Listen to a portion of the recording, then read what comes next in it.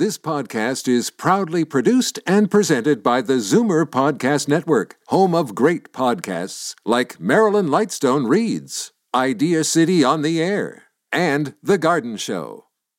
The most memorable interviews and listener calls from the week that was on Fight Back with Libby Znaimer.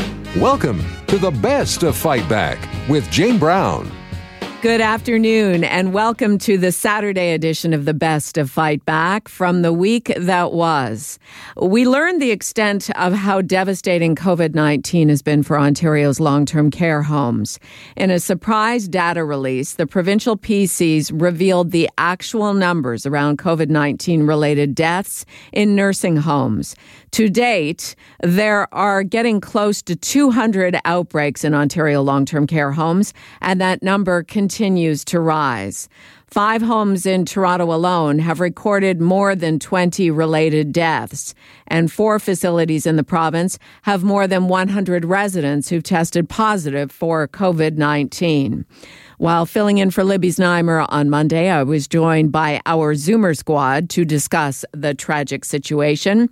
Peter Muggeridge, senior editor at Zoomer magazine, David Cravit, vice president at Zoomer Media, and Marissa Lennox, chief policy officer at CARP, A New Vision of Aging. I think that the numbers we saw today are deeply troubling. When you look at what percentage of deaths in Ontario, obviously we heard Dr. Tam say 50% of deaths in deaths in Canada have been in long-term care homes. When you look at numbers in Ontario, it's actually close to 80% of deaths. Mm-hmm. So I think it's deeply troubling, but not something that was necessarily unexpected. We need to remember that a lot of the incidents we're seeing in these homes are not directly related to homes being overwhelmed because of COVID, but because of challenges that existed long before and that will persist if no action is taken. David, to you, what are we to make of these numbers? Well, I echo Marissa's comment. I don't think it's terribly surprising. And I think the issue that's going to emerge loud and clear is what percentage of those deaths could have been prevented by having better resources in those facilities. If you're saying that older people are going to be disproportionately affected, that's true of the quote-unquote regular flu. If you're saying there's going to be fatalities every flu season, and they are going to be disproportionately among older people, okay, but is the system at least, at functioning at maximum level to prevent what it can prevent? Now we're seeing that this is not true. And I think that's where the outrage is, and that's where the pressure's got to be on reforming this. So at least if we're operating, we're doing it at the highest functioning rate we can, knowing, some people are going to, older people are going to be affected more, but at least let us do everything we can.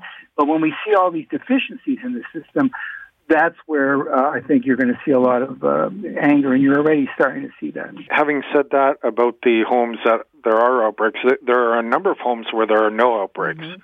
And I think afterwards it'll be interesting to, evaluate what those homes did to prevent outbreaks, why they did so well, and apply those lessons to the rest of the homes that didn't do well. And so it's going to take a little bit of distance from the pandemic where we can look back and talk to the homes, talk to the people who ran those homes that had, no outbreaks and see what they do. That's an interesting observation, Peter. Do you think, Marissa, it's a lot more than luck that there are homes, the majority of homes in the province still do not have an outbreak?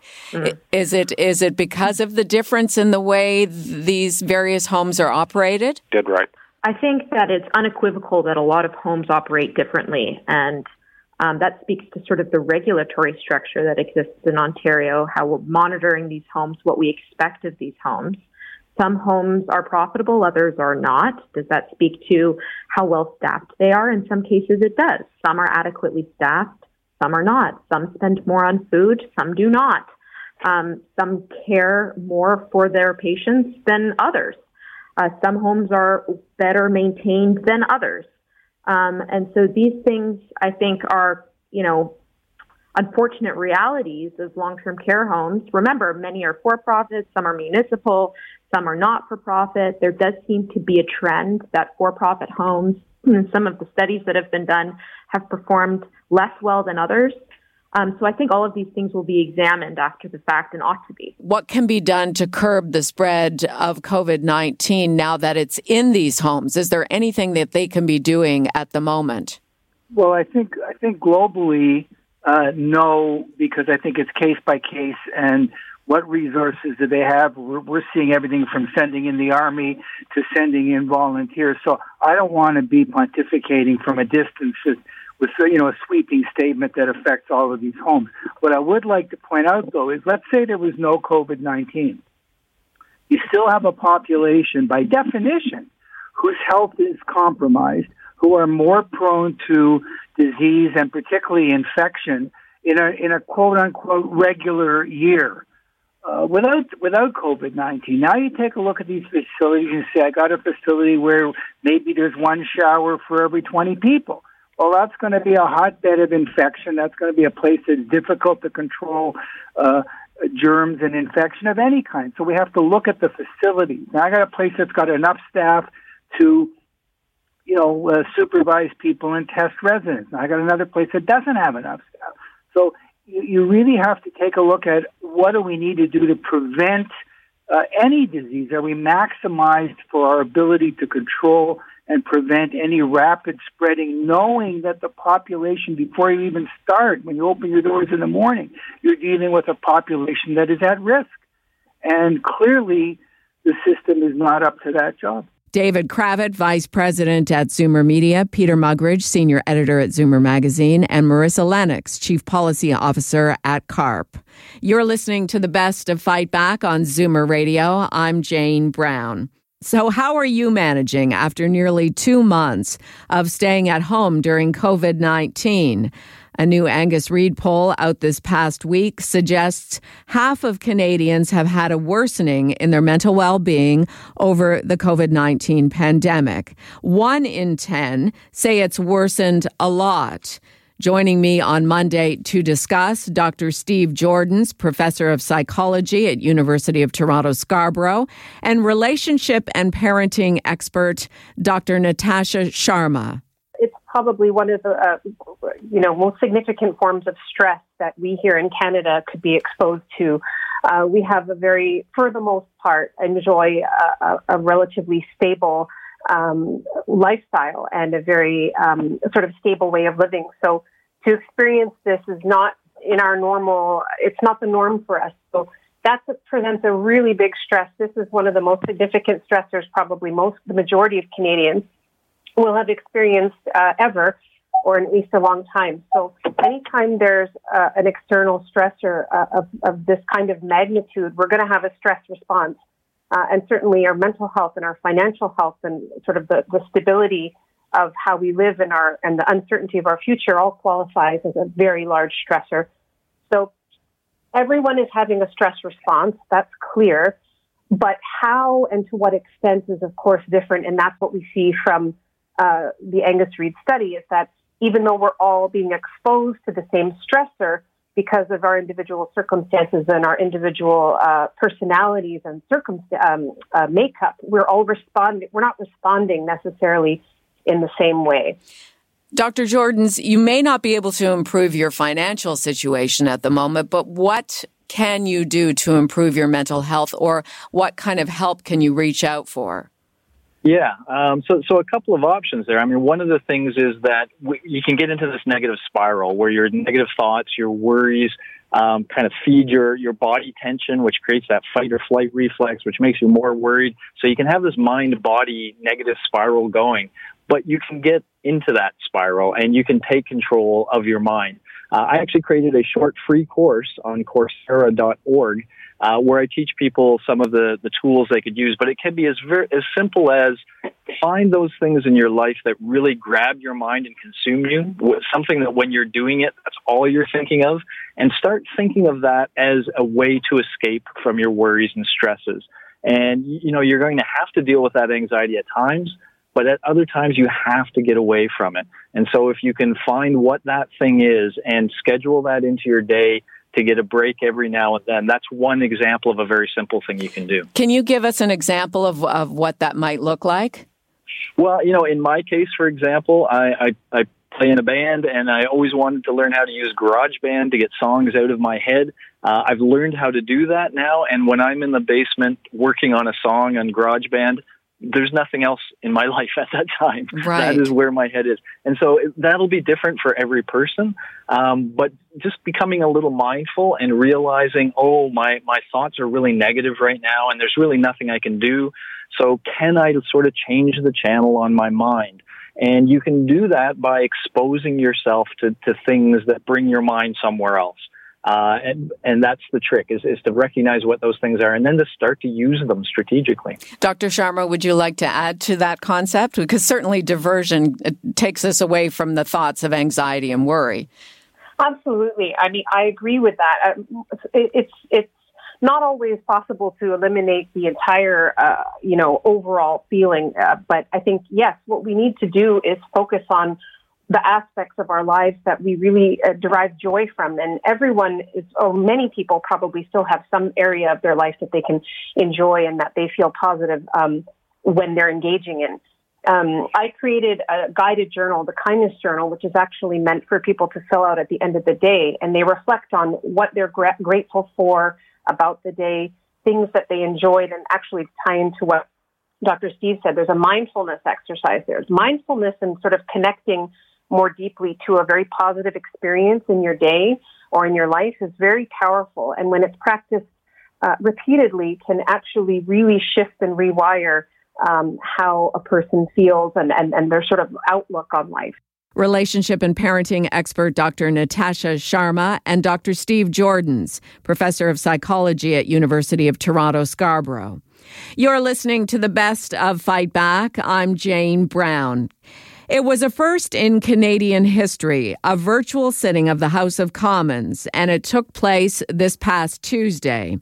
But is democracy being served, and is there enough oversight? Some observers say no.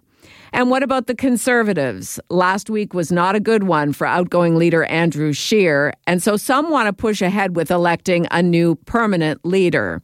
Here in the capital of Ontario, the governing PCs unveiled their plan for reopening the economy.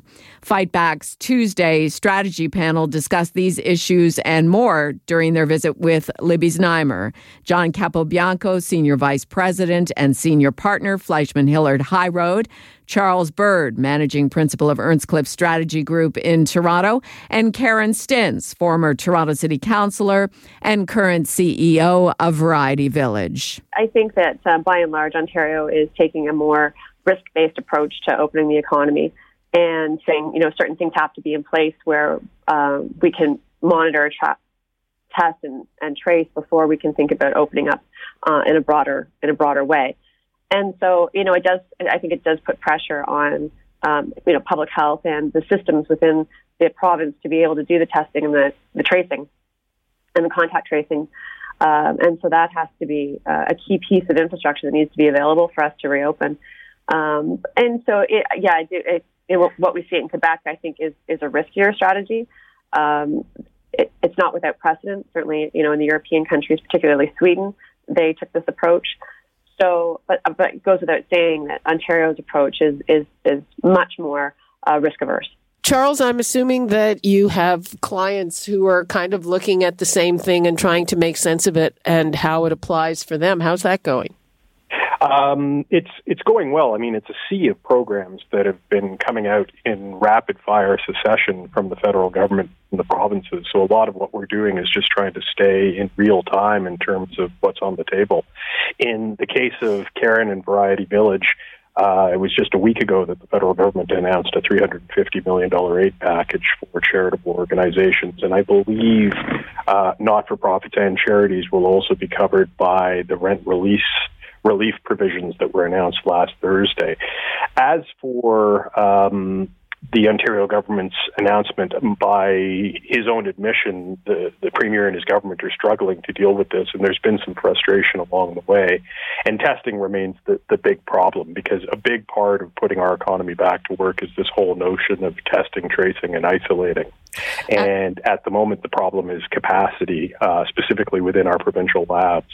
We need to be close to 30,000 tests a day. Public Health Ontario alone is just doing 3,000, and they're just having a very difficult time of it. And they're not alone in that. A number of jurisdictions are facing similar problems. John, is there enough in that announcement for your clients to be planning?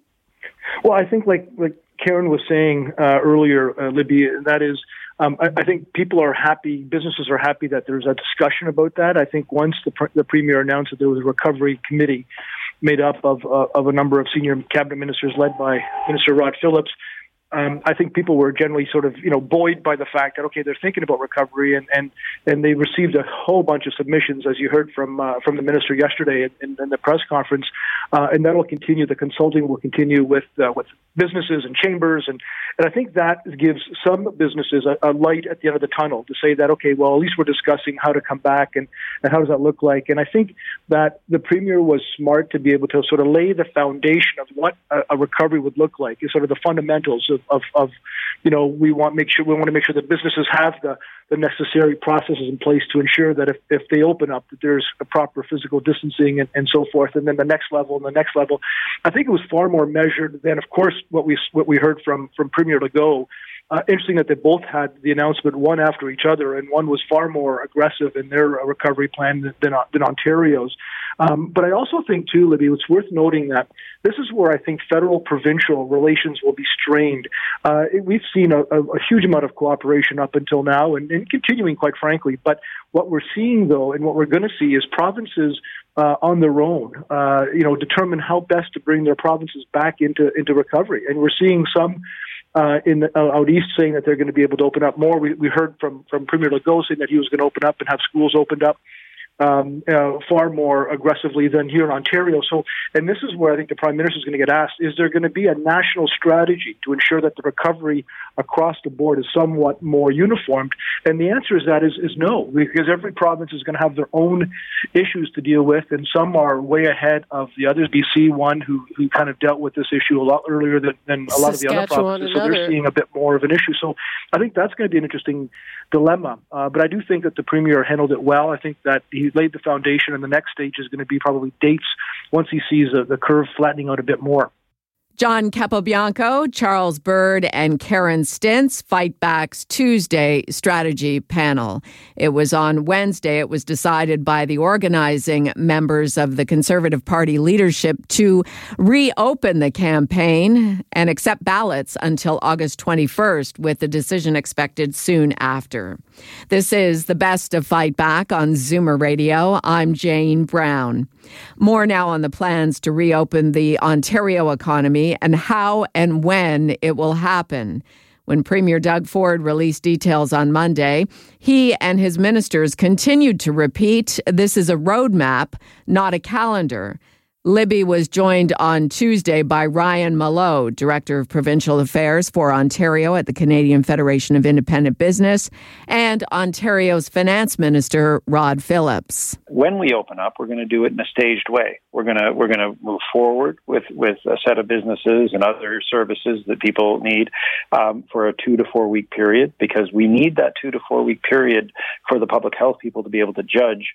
The incubation period for the disease is 2 weeks, so they need to be able to judge our progress at each step along the way, so that there would be a set of criteria that people would know what we were measuring, and then that we would open up in a staged process where we would bring online some of the businesses that could be done more safely, and then open another setup a little further along, based on making sure that we were making progress in a really careful way and a really safe way, but also bring businesses back as quick as we can. In terms of the benchmarks, we know that you need at least a 2 week period, a 2 to 4 week period between these. But is it possible to get any more specific benchmarks, like what percentage in drops, just to give people an idea? Yeah, no, absolutely. So So there really are four, we'll call them triggers, if you want, from a health perspective that we need to make sure are in place. And they're all important, but I'll say the one that people are going to be watching the most closely is just the case levels. And so we need to see case levels decline. And this, of course, was developed with the chief medical officer, with his colleagues across the province, and as well with the science community. So we're currently seeing 500 cases, in some cases a day, of new cases, and we need to see that case rate be declining. Everybody is looking to the day when we have a vaccine. So now there's also a lot of talk about whether the vaccines should be mandatory before people can go back to work. Do you have a view on that? That's a great question, Libby. I don't. I got to be honest. I've been thinking about a lot of things, but I haven't thought that through. I'm realistic, I think, about the timeframes for a vaccine, and this is just listening to experts and professionals. That I think we are going to have to go through several stages. As you talked about, we have that 3-step process. We want to be well into the recovery phase, but we all know that things are going to have to be operating differently for a time period until we have widespread immunity. And that is most likely going to come from a vaccine. But you've asked a good question, and that's one that we have at least, I think, 12 to 18 months to think about the answer to.